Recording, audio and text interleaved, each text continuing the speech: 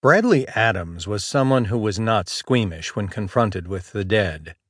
As a forensic anthropologist, he was around human remains all of the time. The pieces could be as large as a thigh bone or as small as a fingernail. Adams' subjects usually never died peacefully.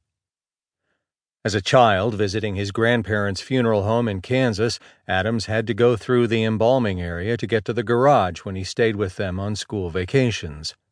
Sometimes he would see the deceased on the preparation table, although he was spared seeing the corpses having embalming fluid pumped into their body cavities. Their internal organs would have been sliced open with a trocar, a blade designed to cut a person's internal organs so that the fluid could be more readily absorbed by the lifeless tissue. He didn't have to witness that procedure either. No, dead people didn't seem to bother Bradley Adams. As a college man, he took to specializing in archaeology and worked on prehistoric sites in the United States and Central America. He then became more interested in the forensic aspect of science, spending time in graduate school at a body farm in Tennessee. It was a place where, in the interests of science, corpses were placed all over the grounds in various states of burial, or no burial at all. The bodies were consigned to this natural state so that scientists could study the decomposition of human bodies in assorted situations. Students like Brad Adams would sometimes have to stick their hands, gloved of course, into the decaying flesh to understand what was happening to our mortal remains.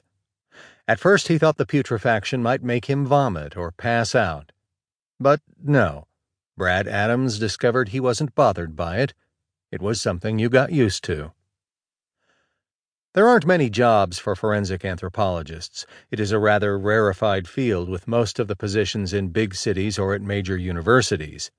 However, Adams was good enough at what he did that he got a job with the Office of the Chief Medical Examiner in New York City as the resident forensic anthropologist, and was something of a legend, the go-to guy whenever cops needed help when a body or human remains were found.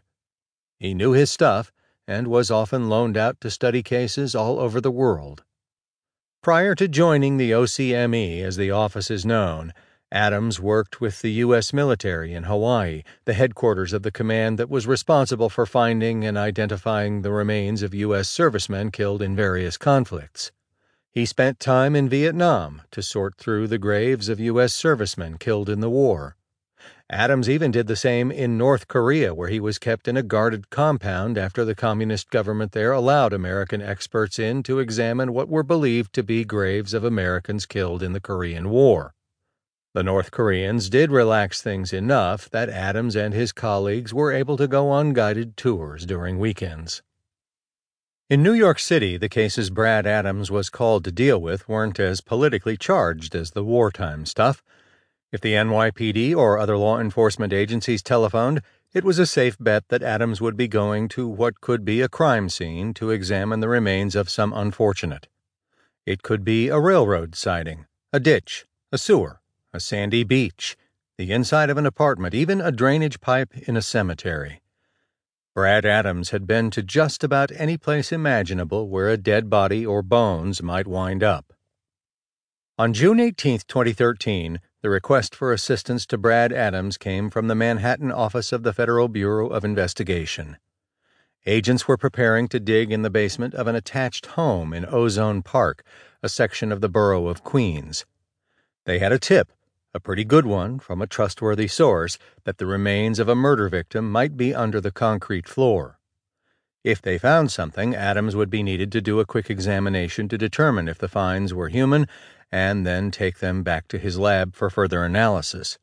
To keep Adams' mind open and to avoid saying anything suggestive that might later taint the investigation, the agents didn't tell him very much about the victim. It wasn't uncommon for cops to come across bones, only to discover they were not human. In fact, in Brooklyn, once under the basement floor of an old mob social club, police uncovered some bones after an informant swore that many bodies had been buried there. They found bones, all right, but they turned out to be those of a horse.